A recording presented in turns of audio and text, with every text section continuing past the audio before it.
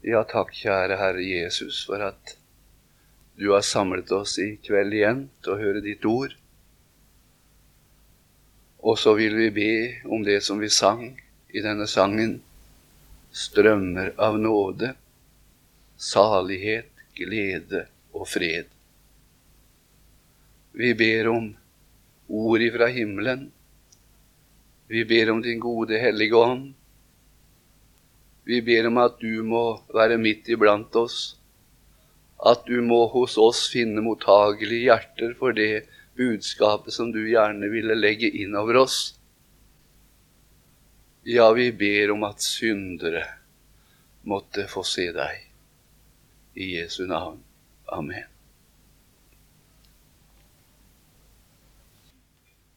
Vi skal lese Guds ord i sammen fra Esaias 45. kapittel.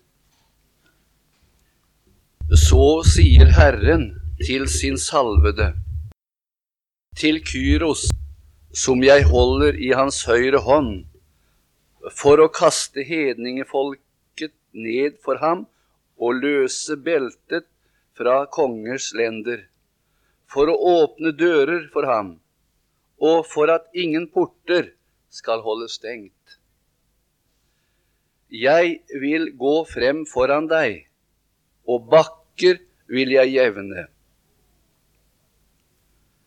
Dører av kobber vil jeg sprenge, og bommer av jern vil jeg sønderhugge.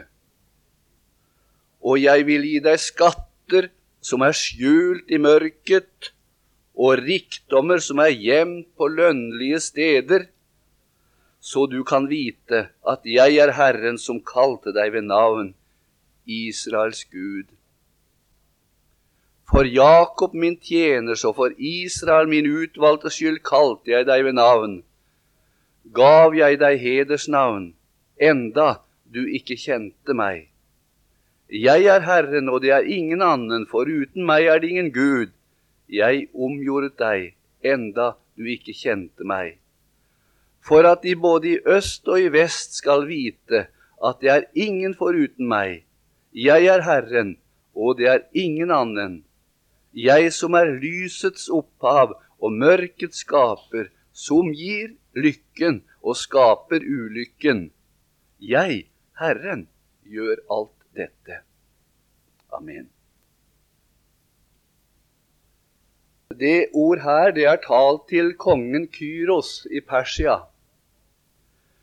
Det var når Jerusalem, eller tempelet Jerusalem, skulle gjenoppbygges. Da ble disse ord talt. Jødefolket var i fangenskap, de var i utlendighet, de var bundet, de var henvist til en fremmed makt som hadde okkupert de, bortført de, og alt så håpløst ut. Og det er midt i det her at det så håpløst ut, alt så håpløst ut. Det var ingen som kunne redde de, og ingen som kunne hjelpe de. Og de var motløse, aldeles motløse. De tenkte at det går under med oss. Israels Gud er ikke Israels Gud lenger.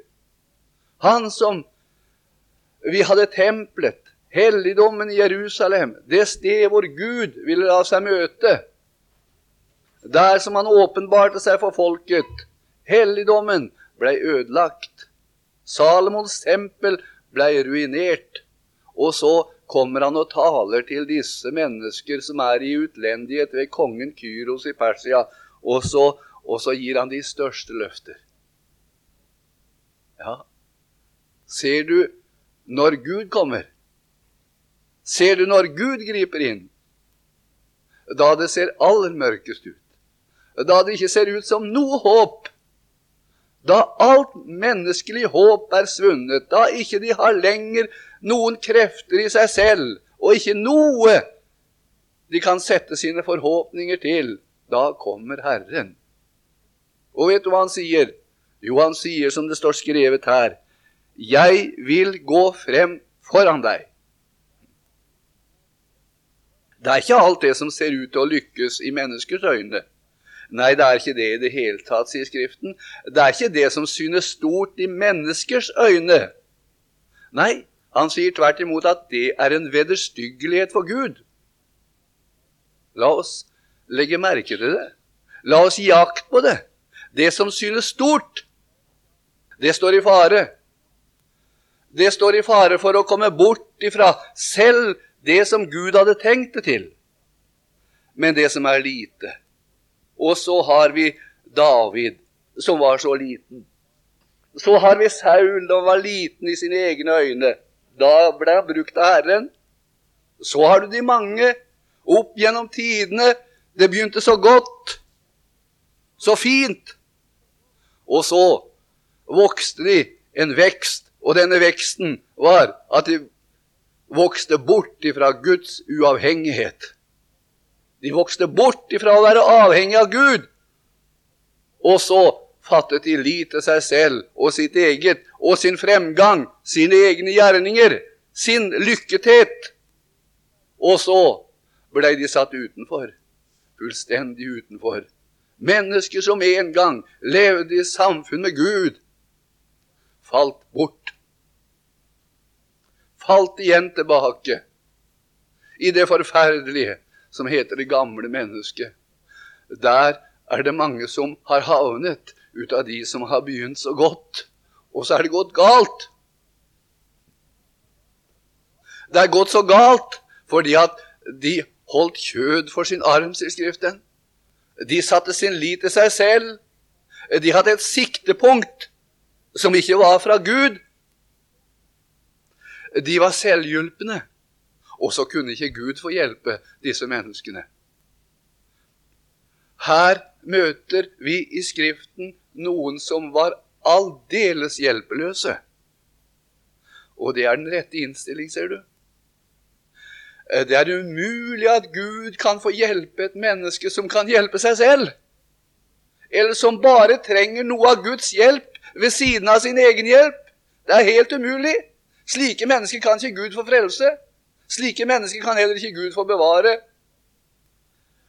Det er noe i Skriften som heter en sann omvendelse. Det er så lite talt om omvendelse i dag. Omvendelse. Skriften taler om omvendelse. Det menneske som aldri har gjennomlevd en omvendelsesprosess, det har aldri fått bruk for Jesus. Aldri! Du farer ikke inn iblant de troende og kommer inn på himmelveien som ganske tilfeldig, og langt ifra. Du må aldri tro det. Det er ikke på grunn av det at det har skjedd en forbedring hos deg moralsk, at du har lagt til side noen synder, og så har det gått bedre og bedre etter hvert. Det går aldri slik. Den som kommer inn i en sann omvendelsesprosess, det mennesket skal før eller siden miste troen på seg selv og alt sitt eget. Og går det ikke den veien, så går det ikke rett vei. Da får aldri Herren deg tale. Vær ganske sikker. Det mennesket som er selvhjulpet i omvendelsesprosessen, det mennesket kommer en gang til å stå innenfor den levende Gud og få høre disse ord: Vik bort fra meg, for jeg kjenner deg ikke. Det er svært å tenke på det. Svært å tenke på alle disse menneskene som i dag bekjenner seg som kristne, men aldri har opplevd hva frelse er for noe.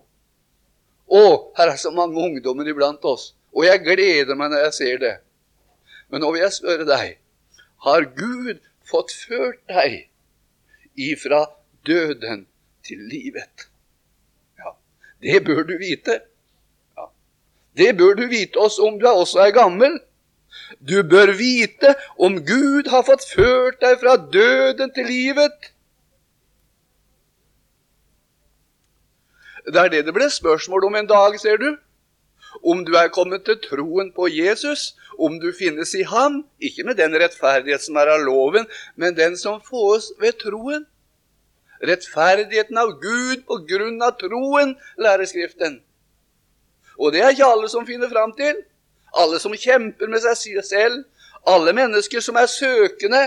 Det er ikke alle søkende som finner fram til dette her. Nei, for de vender Gud ryggen et eller annet sted på omvendelsens vei, fordi at omkostningene blir for store, blir alene, blir hjelpeløse, blir fattige, blir gjort til ingenting, blir en skam for verden, mister sine kamerater, mister sine forbindelser, mister slekt og venner, mister mor og far, mister søsken og bror. Ja, den som vil følge Jesus, han må først og fremst bli alene med Jesus. Du og Jesus må bli alene. Har du noen gang fått oppleve å være alene med Jesus, når han har fortalt livets ord inn i ditt hjerte? Først og fremst om hvem du er, at du er en hjelpeløs synder, at du er en fortapt synder, som ikke er i stand til å redde deg selv, at ikke det er stoff i deg til å være det Gud krever. Har du fått se det? Og det er ikke nok med det at du har snurtet innom det her, men har du måttet erkjenne det innenfor den levende Gud, at jeg er i virkeligheten, skal du dømme meg etter din hellighet i loven, så er jeg virkelig et fortapt menneske, og jeg er ikke i stand til å redde meg selv. Det er nødvendig å få se, ser du. Hva er det vi trenger for noe? Guds folk trenger tukt, og de trenger trøst. Og jeg tror de trenger mest trøst. Trøst, trøst mitt folk, sier profeten Esaias. Tal vennlig til Jerusalem. Det er noen mennesker som vet så godt om sine synder. Ja, de kjenner seg så godt hvordan de ser ut i hjertet. De har ikke noen vanskelighet for å erkjenne det innenfor den levende Gud, og heller ikke overfor mennesker om det trengs, at de er hjelpeløst fortapt. Det er ikke noen skam det, langt ifra. Det er noe de innser. Det er noe de ikke frykter for å komme frem i lyset med, det er noe de ser. Det er en tilstand hvor de befinner seg innenfor Guds ord. En tilstand hvor de befinner seg alltid like hjelpeløse. Så er det noen som sier, skal vi ikke da slutte å prate om denne hjelpeløsheten og denne synden? Er ikke det virkelig noe å være en kristen? Jo, visst er det noe å være en kristen. Men først må du innom dette her og være en synder, og du kommer aldri klar det. Det blir dette her opp igjen, innenfor Gud. Jeg er en synder. Jeg er en synder her jeg står i kveld. I tanker, i ord og i gjerninger. Og hvis Gud skulle dømme meg etter sin hellige lov, så ville jeg aldri kunne bli stående. Men jeg har funnet et tilfluktssted. Jeg har funnet en redning. Jeg har funnet en som kan hjelpe meg i denne situasjonen jeg er kommet. Og nå skal du høre. Det er åpnet en kilde i Davids hus, står det. Ja. Det er åpnet en kilde i Davids hus imot synd. Ja. Du som har synd. Du som kanskje har slike synder som aldri du tror noe av din sidekamerat kan ha, i tanker for eksempel. Du som må dømme deg selv. Du som må se deg selv inn i hjertet, hvordan du ser ut. Nå skal du høre. Det er åpnet en kilde i Davids hus. Imot synd og imot all urenhet. Her er det snakk om tempelet. Tempelet i Jerusalem som skulle oppbygges igjen. Og de kom sammen, disse jødene, som var i utlendighet. Og det var det de så frem til, at tempelet skulle bygges opp igjen. Guds rike skulle bygges. Og hvordan skal Guds rike bygges? Guds rike skal bygges med frelste syndere. Ikke med jazz, ikke med rock, ikke med popstjerner og alt dette her som er så populært i tiden. Nei, Guds rike skal bygges med frelste syndere, som har sett betydningen av det blod som rant på Golgata, og som har fått lov å ta det til seg, og få lov til å leve i syndernes forlatelse. Her skal Guds rike bygges. Det er fremtiden for vårt folk. Det er Guds rike. Det er ikke alt dette utvortes, det som ser så stort og fint ut. Heller ikke misjonsarbeid i den forstand. Det misjonsarbeid som ikke har sin grunnvoll og sitt siktepunkt, at folk må bli frelst, bli omvendt til Herren, gå over fra døden til livet, få motta syndernes forlatelse, et folk hvor du må få høre et frigjort vitnesbyrd ifra. Å, jeg har fått se Jesus. Jeg har fått se min frelser, og jeg har fått se at min synd er sonet innenfor den levende Gud. Når disse jødene fikk høre at Jerusalem og at tempelet skulle bygges om, så står det i profeten Haggai, så var det noen som gråt, og så var det noen som jublet. Og det er så typisk i Guds forsamling. Noen gråter, og noen jubler. Ja. Det er så vekslende det. Det er ikke bare det at vi skal se sørgmodig ut, og det er heller ikke en plikt om vi skal opptre og lovsynge. Neida. I Guds forsamling er det slik at noen gråter, og noen jubler. Vekselsvis. Ja. Den ene dagen gråter de over sine synder. Den andre dagen jubler de over syndernes forlatelse. Den som aldri gråter over sine synder, han jubler heller aldri over syndernes forlatelse. Vær du helt sikker. Det er ganske sikkert. For det er ikke noe tilfeldig vi kommer inn i. Det er ikke noe vi venner oss til, det her med kristendom. Nei, langt ifra. Det er det slett ikke. Det er en hellige ånds verk. Det er Gud som gjør sitt verk i syndige menneskers hjerter. Det er der han åpenbarer evangeliet. Det er der han kommer. Og hvor det var svært. Ja, de sier det når de vender tilbake igjen til Sion. Ja. Vi var som drømmene, sier de, når de tenker på dette her, at de vendte tilbake igjen til Jerusalem og bygde opp templet. Vi var som drømmene. Det står i den 126. salme, da Herren lot Sions fanger vende tilbake, var vi som drømmene. Ja, du som er her i dag, du husker kanskje den første tid, da du fikk fryde deg i frelse. Ingenting kunne erstatte dette her, og eie syndernes forlatelse. Ingen kunne by deg noe større. Lovsangen til Gud, og det her å være alene med Gud, i ordet og i bønnen, det var en stor glede for deg. Og du takket Gud for syndernes forlatelse. Og så spør jeg deg, er Jesus blitt mindre for deg i dag? Mindre verdifull? Har det vokst en rette vekst, så vet jeg det at Jesus er blitt enda mer umistelig for deg i dag. Og du vil si i ditt hjerte, å nei, for all den ting jeg visste, kan jeg ei min Jesus miste. Det er den rette veksten, ser du, å bli mer og mer avhengig av Jesus. Store ting, sa de, har Herren gjort imot oss, sa de, Israels folket. Når han hadde ført de igjennom det døde hav, ifra utlendigheten i Egypten. Store ting har Herren gjort imot oss, og vi blev glade. Vi blev glade. Og så er det noe som lå de på hjertet.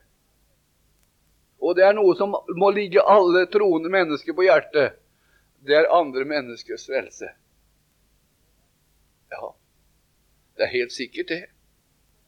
Vi har ikke nød for at folk skal bli frelst, sier mange. Det kommer av den ene tingen at du har ikke nød for din egen sjel. Ja. Det ikke om å gjøre for deg for din egen sjel.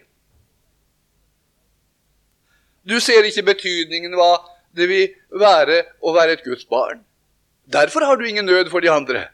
Dersom du ser inn i hva du eier i Jesus, så tennes det også et inderlig hjertets ønske om at andre må få del i dette evangelium som jeg har fått del i. Er det ikke sikkert? Ja, det er veldig smittsomt det her, forstår du. Ja. Du får en trang. Ikke noe sånt som du springer rundt og viser bort til folk. En sånn inderlig nød som det er som å gjøre for deg for å vise alle mennesker. Men det er denne nøden, det er noe som skapes innenfor den levende Gud. Hvordan skal det gå med vår misjon? Ja, jeg tror jeg kan si at det er nå et under at vi samles her i dag. Det er et stort Guds under. Det var ikke så sikkert det er så mange som ville ha gitt oss livsrett. Nei, jeg tror ikke det. Men der som Guds ord forkynnes, der som frelste mennesker samles, der som nøden er til stede for at andre mennesker skal bli frelst, der som den hellige ånd gjør sitt verk midt imellom oss, her er Guds rike. Ja, hvor det måtte være. Det er ikke avhengig av en organisasjon i den forstand, men det er avhengig av at vi har Guds ord iblant oss, og at Guds ord får gjøre sin gjerning. Det er underlig det. Gud kaller, han drar, og det som han er interessert i, det er altså at det måtte legges nye til. Og det har vært mitt ønske for denne sommerskolen. Tenk om at noen kunne bli frelst. Men først, ser du, så må folk komme i nød med sine synder. Tror du Gud er lenge om å frelse et menneske når det virkelig kommer i nød? Nei, han skal skynde seg, står det, og hjelpe dem. Det kan du være ganske sikker på. Og det at ikke folk blir frelst, det er det at de aldri kommer i skikkelig nød med seg selv, og aldri får se sine synder, og aldri stått over en fortapelse med sine synder. De er selvhjulpne, og det er det som er vår største skade. Vår største skade. Jeg traff en gammel ungdomsvenn, barndomskamerat for en tid siden. Og så kommer han til meg og så sier det at, kan du huske den gangen, sa han. Kan du huske den gangen? Jeg mistet en liten bror. Han var bare 5 år gammel. Og du vet hvordan vi hadde det i vårt hjem, sa han. Der satt vi somtider og tok en dram. Der spilte vi kort, og det var ikke så ganske sjelden at vi svor over kortstokken. Bannet altså. Og den gangen min bror døde, sa han, da kom jeg i stor vonde. Og da sa jeg til Gud, sa han, og jeg avla formelig ed innenfor Gud, sa han, at hvis at bare det kunne gå min bror godt, og at ikke jeg skulle være med og forlede han til helvete, den lille gutten. Hvis det bare kunne gå min bror godt, så lovte jeg Gud at jeg skal aldri smake en dram mer. Jeg lovte Gud, sa han, men jeg holdt aldri. Men denne tiden, sa han, da var jeg vakt. Da var jeg kalt av Gud. Da hadde Gud tak i meg. Og da var det en gylden tid for meg å omvende meg til Herren. Men, vet du hva han sa? Men jeg vendte meg bort. Men jeg vendte meg bort. Ja. Og siden har han levd borte i 40 år. 45 år. Men Gud har kalt ham på nytt. Det er ikke alle som får det, denne nådetiden. Og jeg vil si til deg, du som er her i kveld, du som er ung, du som kjenner på dette her, om du er gammel, om du er med i Lekmannsmisjonen, hvor du måtte være hen. Hvis du vet med deg selv at din sak med Herren ikke er i orden, så må du ikke dryge med dette her. Du må ikke utsette dette her. Du må komme fram i lyset med din sak. Du må komme inn for Herren med din sak. Du kan bli hjulpet. Du kan bli et nytt menneske. Og så vil jeg gjerne si deg, du er velkommen til Jesus. Ja. Han venter på deg. Han har ventet lenge nok. Han vil gjerne få frelse deg. Han vil så gjerne få vise deg hvem han er. Jesus, han sa det at om tempelet i Jerusalem, det skal ikke levne sten på sten som ikke skal jevnes med jorden. Og det har skjedd. Israels helligdom, det er i dag disse mursteinene som ligger under overflaten. Gamle rester fra Salomons tempel, det er jevnet med jorden alt sammen. Alt er over jorden, det er ikke noe stein som ligger oppå stein der lenger. Nei, det er under jorden. Under jordskorpen. Men Jesus talte om et annet tempel. Dere kan bryte ned dette tempel, sier han, og jeg skal gjenreise det på 3 dager. På 3 dager skal jeg gjenreise dette tempel. Og da sier Jesus, da de andre trodde det at han talte om tempelet i Jerusalem, så sier Jesus at han talte om sitt legemes tempel. Herren, han bor ikke i hus som er gjort med hender. Nei. Han bor i sønderknuste hjerter. Der bor Herren. Han bor i en sønderknust ånd. Og så kommer han inn der og bor der for å gjøre de sønderknustes hjerter levende. Salomos tempel, Serubabels tempel, alt sammen, det hadde sin tid, og det peket fram imot Jesus alt sammen. Og så sier Jesus, når han stiger fram, offer og gave, det ville du ikke ha, sier han. Nei, det hadde ikke Gud bruk for. Det hadde han sett så mye av både i den gamle pakt, og han ser så mye av dette her i den nye pakt. Offer og gave ville du ikke ha. Nei, han har ikke bruk for noe av ditt for å frelse deg. Har du sett det? Han har ikke bruk for noe av ditt. Det er ikke noe av ditt han kan bruke for å frelse deg. Nei, offer og gave vil du ikke ha, men et legeme laget du for meg. Han laget et legeme for deg. Han kom ned fra sin høye himmel, og så kom han ned i menneskeskikkelse.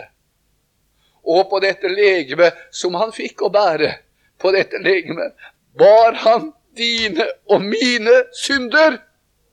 Og han bar de bort fra Guds åsyn. Og det er det som Skriften kaller for forsoningen.